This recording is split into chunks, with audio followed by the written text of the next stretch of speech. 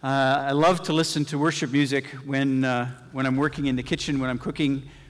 Our family tradition is to have a family meal on Friday night, and Shirley does some errands after work, and I get everything ready, and then we have a really nice meal. And I love to just listen to worship music while I'm working in the kitchen. And I was just enjoying it yesterday, and I just thought there's something about worship. It's hard to put into words. When we really just allow ourselves to worship God, it truly is a spiritual experience. It's something that lifts us beyond our cognitive, perception, and we just have this experience. We can have this experience of just being with God. And I hope that you attain that in worship when you come here on Sunday mornings. I know our teams do an amazing job of leading us into that place. And so I was experiencing a little bit of that and appreciating it. So thank you to the team for that. Let's pray. Heavenly Father, your word says that in you we live, move, and have our being. You are all around us, in front of us, beside us, behind us, above us, beneath us. And yet so often we are not able to perceive you. We think you're far away. We think that we have to reach out to you somehow because you have made yourself distant, and nothing could be further from the truth. Even when we walk through the valley of the shadow of death, you are with us right there. And so as we gather as your people today, we know that you are here. I pray, Holy Spirit, that you would help us to sense your presence, to experience the closeness, the nearness of God in that spiritual way. We thank you for making us your people.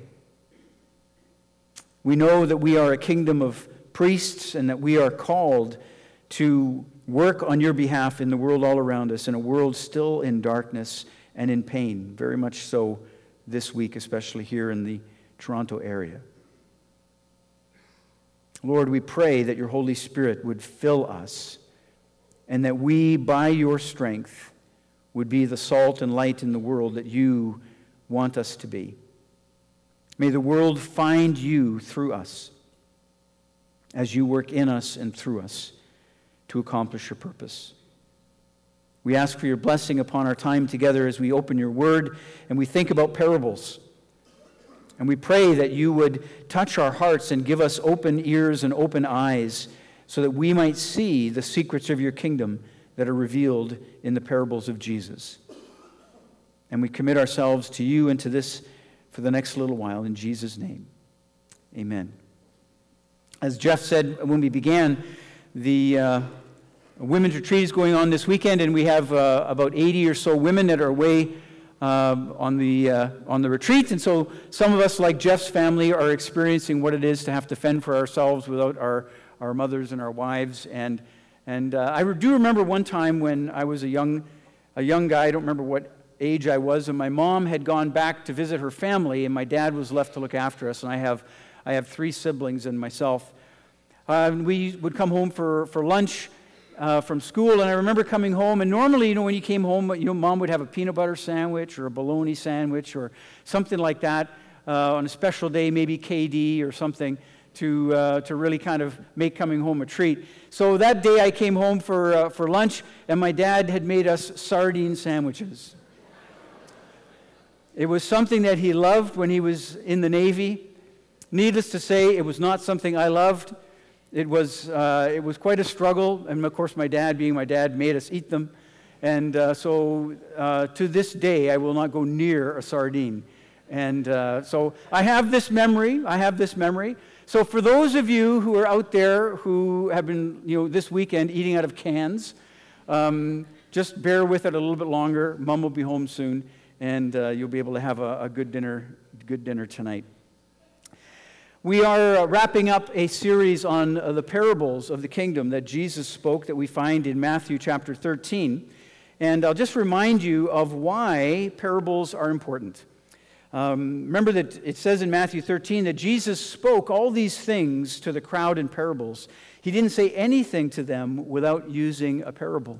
Now, some commentators say that Jesus spoke up to 60 parables. Parable was a way of conveying a truth that was very popular to him, and one which he mastered really quite well. He was a unique person in terms of how he used this particular device. But a parable is an interesting way of conveying something because the parable was designed both to reveal and to conceal. And Jesus said that, because the people would hear him and the disciples would say, "We don't get it. Tell us what it means." And then every once in a while we would have him explaining to them something. But the purpose of it was as he said, he speaks in parables so that those who are not really meant to understand don't understand, and those that are meant to understand can understand. That's the way a parable is meant to work.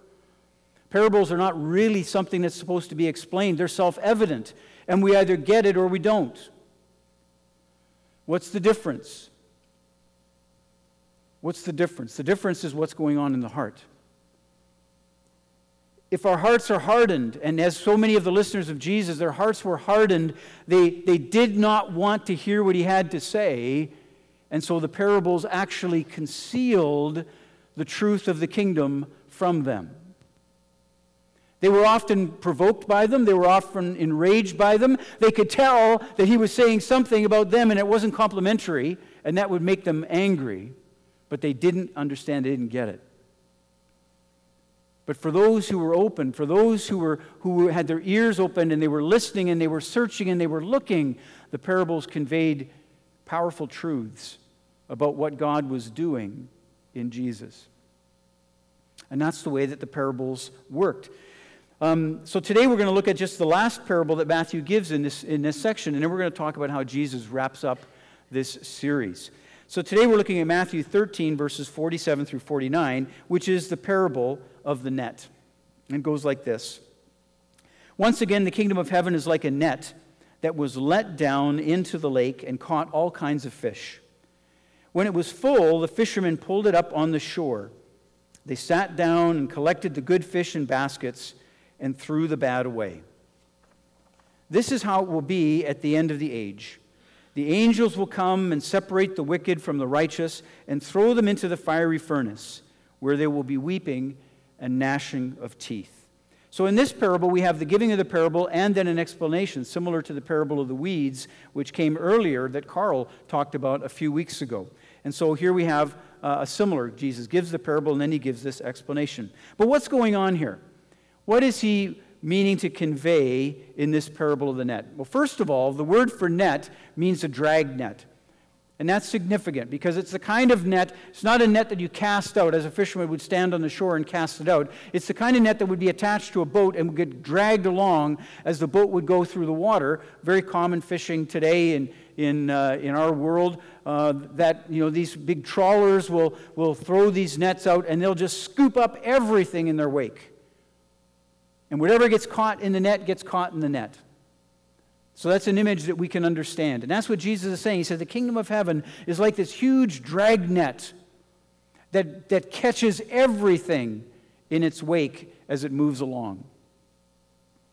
And as in any good fishing town would tell you, that once the nets are hauled in, they have to sort it. And so they have to go through and they have to decide what is worth keeping and what is not worth keeping. And so there is this process of sorting out the good from the bad, what is useful and what is not useful. And so that's the image of this dragnet. And Jesus says the kingdom of heaven is like that. In his explanation, he says that it tells us that in this net, as it comes along, when it's full, then God, through his angels, will sort out the righteous from the wicked. And that also harkens back to the parable of the weeds that Carl talked about, when the weeds and the wheat are also sorted at the end. And just in that parable, in the parable of the weeds, part of that parable was telling us it's not our responsibility to try to figure out wheat from tares at this stage of the kingdom. That's something that's going to come at the end of the kingdom, and that's something that God himself is going to do. And this parable reinforces that, the parable of the dragnet. That as the kingdom comes, it sweeps everything into it. Now, part of this is to tell us that when it catches the good and the bad, it's telling us that there's nothing that is beyond the reach of the kingdom. As the kingdom is proclaimed and as the kingdom goes out, it draws everything in. It is indiscriminate in its invitation. There's a bit of a play going on here because you have to remember who he's talking to, his audience. He's talking to people, both disciples and others, and many of the Jews of that day, and especially the religious leaders, they were very jealous of the kingdom of God. It was their kingdom. And they were very concerned about who could be in and who couldn't be in. And there were lots of people and types of people and sinners who they did not want in their kingdom because they thought that somehow it would diminish their kingdom. Because theirs was the kingdom of God. And so they had this idea that they were the guardians and they were the keepers of this kingdom. And that's part of what Jesus was trying to help people understand, especially his disciples, is that this kingdom didn't sort itself out that way. There were all kinds of people that were brought into this kingdom. Later on in Matthew 21, Jesus would get very specific with them and speaks directly to the religious leaders of his day and say to them, I tell you the truth, the tax collectors and the prostitutes are entering the kingdom of God ahead of you. No parable here. He's just telling it to them straight. For John came to show you the way of the righteous, and you did not believe him, but the tax collectors and the prostitutes did. And even after you saw this, you did not repent and believe him. So people were being drawn into the kingdom through Jesus, that some people were thinking, well, that person shouldn't be here. That person doesn't belong. That person's a sinner, or that person's this, or that person is that. And the indiscriminate nature of the kingdom was that as that net went out, it drew everything in. Everything. Anyone could be part of that kingdom if they responded to the call of the gospel. Now, the other thing about the parable is it says that when the net was full, they brought it in and they sorted it out. So the other thing that the parable is telling us is that being gathered into the kingdom is one part, but then there's that sorting that goes on, and the sorting is done according to righteous and wicked at the end. God knows who's who in this kingdom. Even though the net gathers everyone in, God knows who's who. God knows who's righteous and God knows who's wicked. So the other part of this is that there is that transforming nature going on in the kingdom. That people are being transformed into the righteous ones that they're called to be in that kingdom. The other aspect of this parable, also with the parable of the weeds, that I think is worth noting, because Jesus was trying to understand that the kingdom had come now, or trying to teach them that the kingdom had come now, and this is what the kingdom was doing now in their age. You see, they were expecting an apocalyptic kingdom. They were expecting Messiah to come with his armies to overthrow the Romans and set up the kingdom of Judah all over again with himself as king, and there would be a conquest. They based that largely on the prophecies of the Old Testament. And what Jesus was trying to help them understand is that the kingdom had come, but it was a different kind of kingdom. It looked very different, and it was doing something unexpected in their midst. But as these parables also show us, there is a timeline. There is a timeline. There is a day yet set in the future when the net will be full. There is a day set in the future when it will be time to sort out the weeds and the wheat. There is a day coming in God's timing, and God knows when it is. None of us do, but God knows when it is. There is a day coming when this time of the kingdom will give way to its finality, when it comes in its fullness, and this time of gathering is finished. Now, that wasn't the emphasis, but Jesus was certainly making a nod to that. But what Jesus was trying to help people understand is that the kingdom in its nature now was a gathering kingdom. It was a gathering kingdom.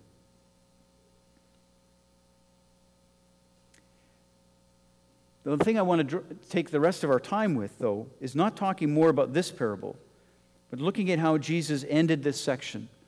After giving these parables, Matthew gives a number of them, Matthew 13. Then Jesus asks them at the end of this parable, after all these parables, he says, have you understood these things? And that's the key question. That's the question that we need to address.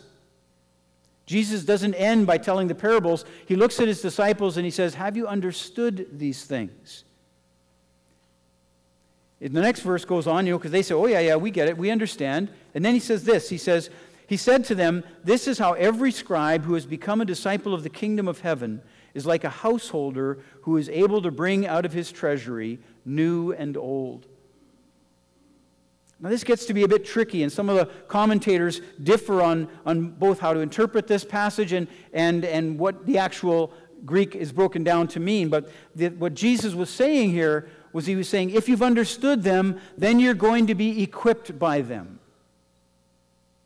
You're going to be equipped by them. In some way, you're going to actually be empowered by these parables in a new way in your service as a disciple of the kingdom of heaven. And that's the point of understanding. That's the point of the parables. For those who heard them and understood them, they were actually intended to be empowered by them, to be changed by them, to be motivated by them. Whereas those who didn't understand them and didn't hear them, they simply were frustrated by them, or they thought, well, isn't that a nice story about fish or weeds or sheep or whatever? But what Jesus was saying to them is, if you've understood them, then use them. Use them. He was introducing the kingdom of heaven to them in a new way. He was giving them new information, new insight about how the kingdom of heaven worked. That it had come, that it was here, that it was working in their midst now. And he expected them to use that knowledge in their calling as his disciples. Let's look back at the parables of chapter 13. And remember that Jesus said, to you are given the secrets of the kingdom of heaven. We began this year focusing on the kingdom of heaven and saying we want to understand, what did Jesus mean? Jesus had a lot to say about the kingdom of heaven. It was his gospel. John the Baptist came preaching the kingdom of heaven. Jesus came preaching the kingdom of heaven. We've talked a lot about that over the last number of months. And we said, what did Jesus mean by it? We wanted to look at what Jesus said, and we wanted to ponder it and to think about it and wrestle with it. Because these are secrets. These are mysteries that Jesus was revealing to his disciples about what God was doing in their day and what God is doing in our day. Look at the parables. And what do you see? What do they tell you about the nature of the kingdom of heaven today? You'd be familiar with them. We didn't actually have a sermon on the parable of the sower, but that's the one where the sower sows the seed and it falls on different kinds of ground. Carl preached on the parable of the weeds a few weeks ago. We had the ice storm, and so we didn't get a chance to hear Donna in giving her message on the parable of the mustard seed and the yeast. We hope to get that recorded and get it on our website so that you can listen to that. But essentially, those parables were all about reminding us that the kingdom of God is expansive and pervasive. It's as expansive as a mustard seed growing to become the largest plant there is. That's one of the pictures of that. And the other, the parable of the yeast, is that it's pervasive. And the beautiful thing about those parables are it tells us that the kingdom moves person to person, one at a time, here, there, and it has an incredible transforming power when it is welcomed and received. Last week, Paul talked about the parable of the hidden treasure and the pearl. And he reminded us, and we looked at that and realized that whatever price, whatever we have to pay, that what we're holding on to is not worth exchanging for the kingdom of heaven. That what the kingdom of heaven gives us is worth whatever we have to lay down for it. And today, the parable of the dragnet. that the message goes out and sweeps all kinds of people in, and ultimately they get sorted out into righteous and unrighteous. So what does this tell us about the kingdom of heaven? What do we learn from these parables by looking at them now? Take a minute to think about that. To just kind of replay them in your mind.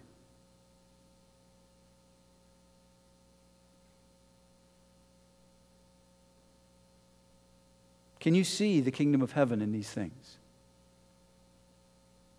Can you see the kingdom of heaven working in your world, in your spheres of influence, in your family, in your workplace, in your school, in your neighborhood, in these ways?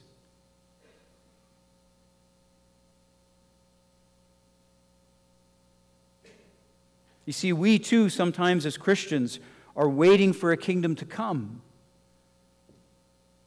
more than working for a kingdom that is here. But like those scribes who have old and new in their pockets to work with, we are meant to work with the kingdom now. Understanding that this is how God is working in our world now. In 1949, John Currier was convicted of murder, and he was sentenced to life in prison. He served out his prison sentence at a labor farm in Nashville, Tennessee. And 20 years after he began serving his sentence, some new evidence was produced, and the court stayed his sentence. Decided he had been wrongfully committed. So they wrote a letter, and they sent it to the labor farm to tell him that he was now a free man. He never got the letter. 10 years went by before a parole officer caught the mistake and went to the farm and told John that he'd been a free man for the last 10 years. What could John have done with those 10 years? What could life have been like for him? You see, this is the nature of the kingdom of heaven now. Anyone can become part of it. Anyone can become part of it. And think of the change that can take place in their lives. Think of what they could do with the rest of their lives if they understood what Jesus had done for them and what God was offering them. Think about people you know, people you work with, people you love, people you go to school with. Can we see them in that way? Can we see that would make such a difference in their life? Would the kingdom of heaven be a pearl of great price to them if they could receive it, if they could hear it? Who knows what a difference it could make?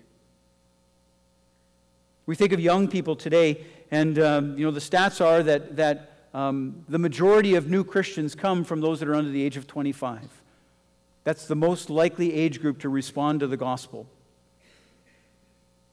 And when we think about that, we have to ask ourselves, what difference does a life make when somebody who is in their early 20s or in their late teens makes a profession of faith and realizes that they've got life in Jesus Christ and they begin to live in and for the kingdom of heaven? What a different life that can be.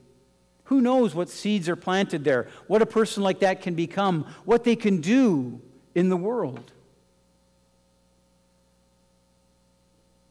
And the disciples of the kingdom are entrusted with that message of taking it out and offering it to people and saying, look, see, this is what God is doing.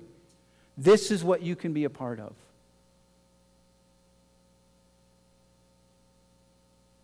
What could be if others could receive the kingdom now? Kaufman Kohler in the Jewish Encyclopedia has a statement which I thought was really profound, because he says this. He says, the kingdom of God, in order to be established on earth, requires recognition by man. That is, man must take on the yoke of the kingdom of God himself. He says that this is why the Jews recite the Shema twice a day. Because what they do by reciting the Shema, "Hear, O Israel, the Lord your God is one, and you shall love the Lord with all your heart, with all your mind, and all your strength, and Him only shall you serve." And they recite that twice a day because what they want to do is they want to bring themselves under the authority of God. And he says that's what every good Jew should do. But it's interesting because he says that, but Christians have lost sight of this. Christians have spiritualized the kingdom and made it about something that's coming in the future. George Eldon Ladd, the New Testament scholar, says this: "The kingdom does not force itself upon us, but where it is willingly received, it brings forth much fruit." Let's hear that again. The kingdom doesn't force itself upon us, but where it is willingly received, it brings forth much fruit. And I think that's what the parables are trying to convey to us. The kingdom doesn't force itself upon us. It's out there. It's an invitation. It's an invitation to all, everyone, indiscriminately. Doesn't matter who you are or where you are or what baggage you're carrying. It doesn't matter. The kingdom of heaven is an invitation out there, and to any who will receive it, to any who will come under that umbrella and submit to the authority of Jesus Christ, it will be a transforming force in their life and in their world.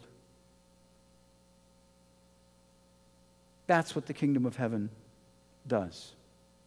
And it can do it now. It is doing it now. It's doing it now in you and me, and it's doing it now in our world. Do we see the kingdom in its fullness? Of course not. Do we see all kinds of challenges to this kingdom? Absolutely. We're going to spend the next 2 months talking about that. But as Jesus says, this is the way the kingdom is working now, and you and I are called as disciples of that kingdom to understand this and work with this reality. That is why we pray, "Thy kingdom come, thy will be done on earth as it is in heaven."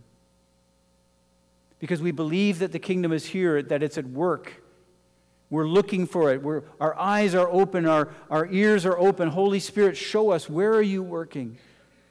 As we pray for the kingdom to come to our schools and our universities and our places of work, we watch.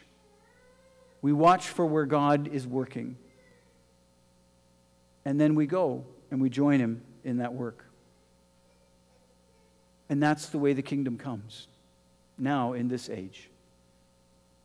And you and I are privileged to be a part of that. We're going to shift gears to communion. And I want to take a few minutes to set this up because I think that it's important for us to have a bigger picture view of who we are and what we're called to be and do. I was reading this week in Exodus chapter 19, the Old Covenant.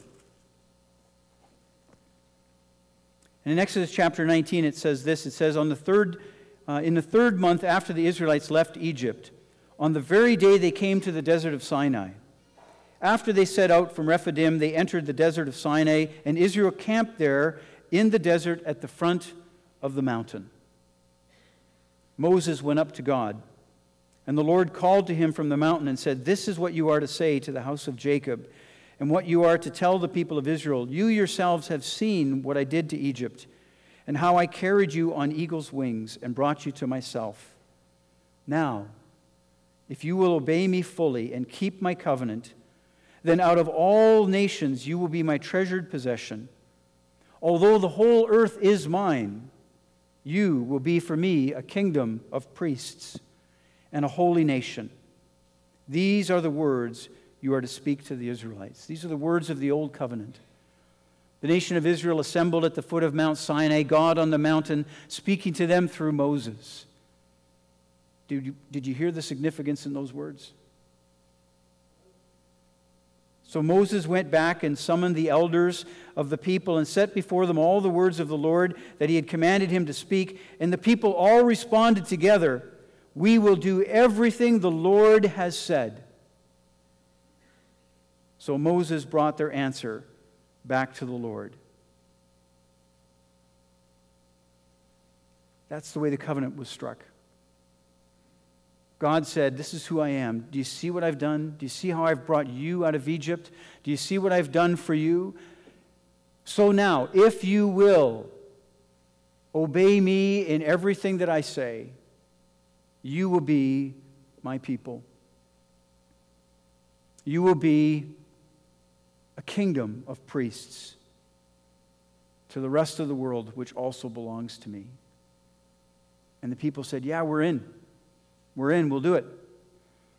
The story goes on then for the mountain to shake and rumble and for the smoke to come and all of these great demonstrations. But I was struck by these very simple and so clear, these words of covenant, with God saying, "This is who I am, this is what I'm doing, and this is what I will do. Will you do your part?" And they said, "Absolutely, we will." We know that they didn't, at least not very well. That's why there's a new covenant.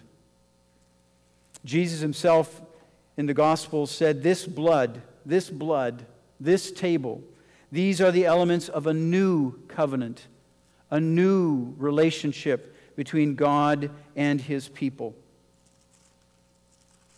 But listen to how that relationship is described in the book of Hebrews. And I think you'll hear some parallels. Hebrews chapter 12, verse 18.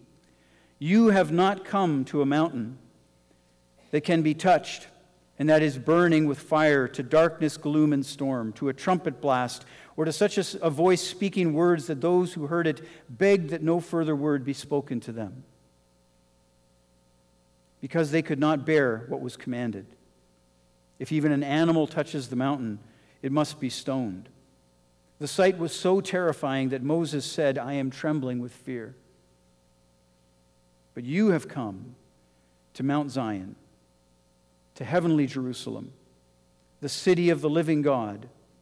You have come to thousands upon thousands of angels in joyful assembly, to the church of the firstborn, whose names are written in heaven. You have come to God, the judge of all men, to the spirits of righteous men made perfect, to Jesus, the mediator of a new covenant, and to the sprinkled blood that speaks a better word than the blood of Abel." That's where you and I come when we take this table. That's where you and I are right now, in the presence of all those folks, of all that host. And they're looking, and they're watching, and they're with us. He goes on to say, "See to it that you do not refuse him who speaks." If they did not escape when they refused him who warned them on earth, how much less will we if we turn away from him who warns us from heaven? At the time his voice shook the earth, but now he has promised, "Once more I will shake not only the earth, but the heavens." The words "once more" indicate the removing of what can be shaken, that is, created things, so that what cannot be shaken will remain. Oh, we believe in a future kingdom. We believe in apocalypse. We believe that the day will come when the net is full. We believe that the day will come when the sorting takes place. We believe in that. And so we live our lives in this earth sensitively, right? Therefore, since we are receiving a kingdom that cannot be shaken, let us be thankful and so worship God acceptably and with reverence and awe. For our God is a consuming fire. You see, we often don't look at these words. We often don't think of these words in light of what Jesus has done for us at the table. But this is a new covenant. And just as Jesus says, do you see what I've done for you? Do you see what I've done, how I've brought you out of Egypt and out of slavery, how I've given you new life, and I have given and I'm giving you a kingdom that is unshakable? Do you see it? And will you now follow me? Will you now receive me as Lord? Will you now obey me? Will you now listen to me? He said, not everyone who says to me, Lord, Lord, will enter the kingdom of heaven, but him who does the will of my Father. It is not enough to simply say, I accept. It's to live a life of acceptance. That is the covenant. And that makes us the people of God. That makes us a kingdom of priests into the world which also belongs to Him outside of those doors.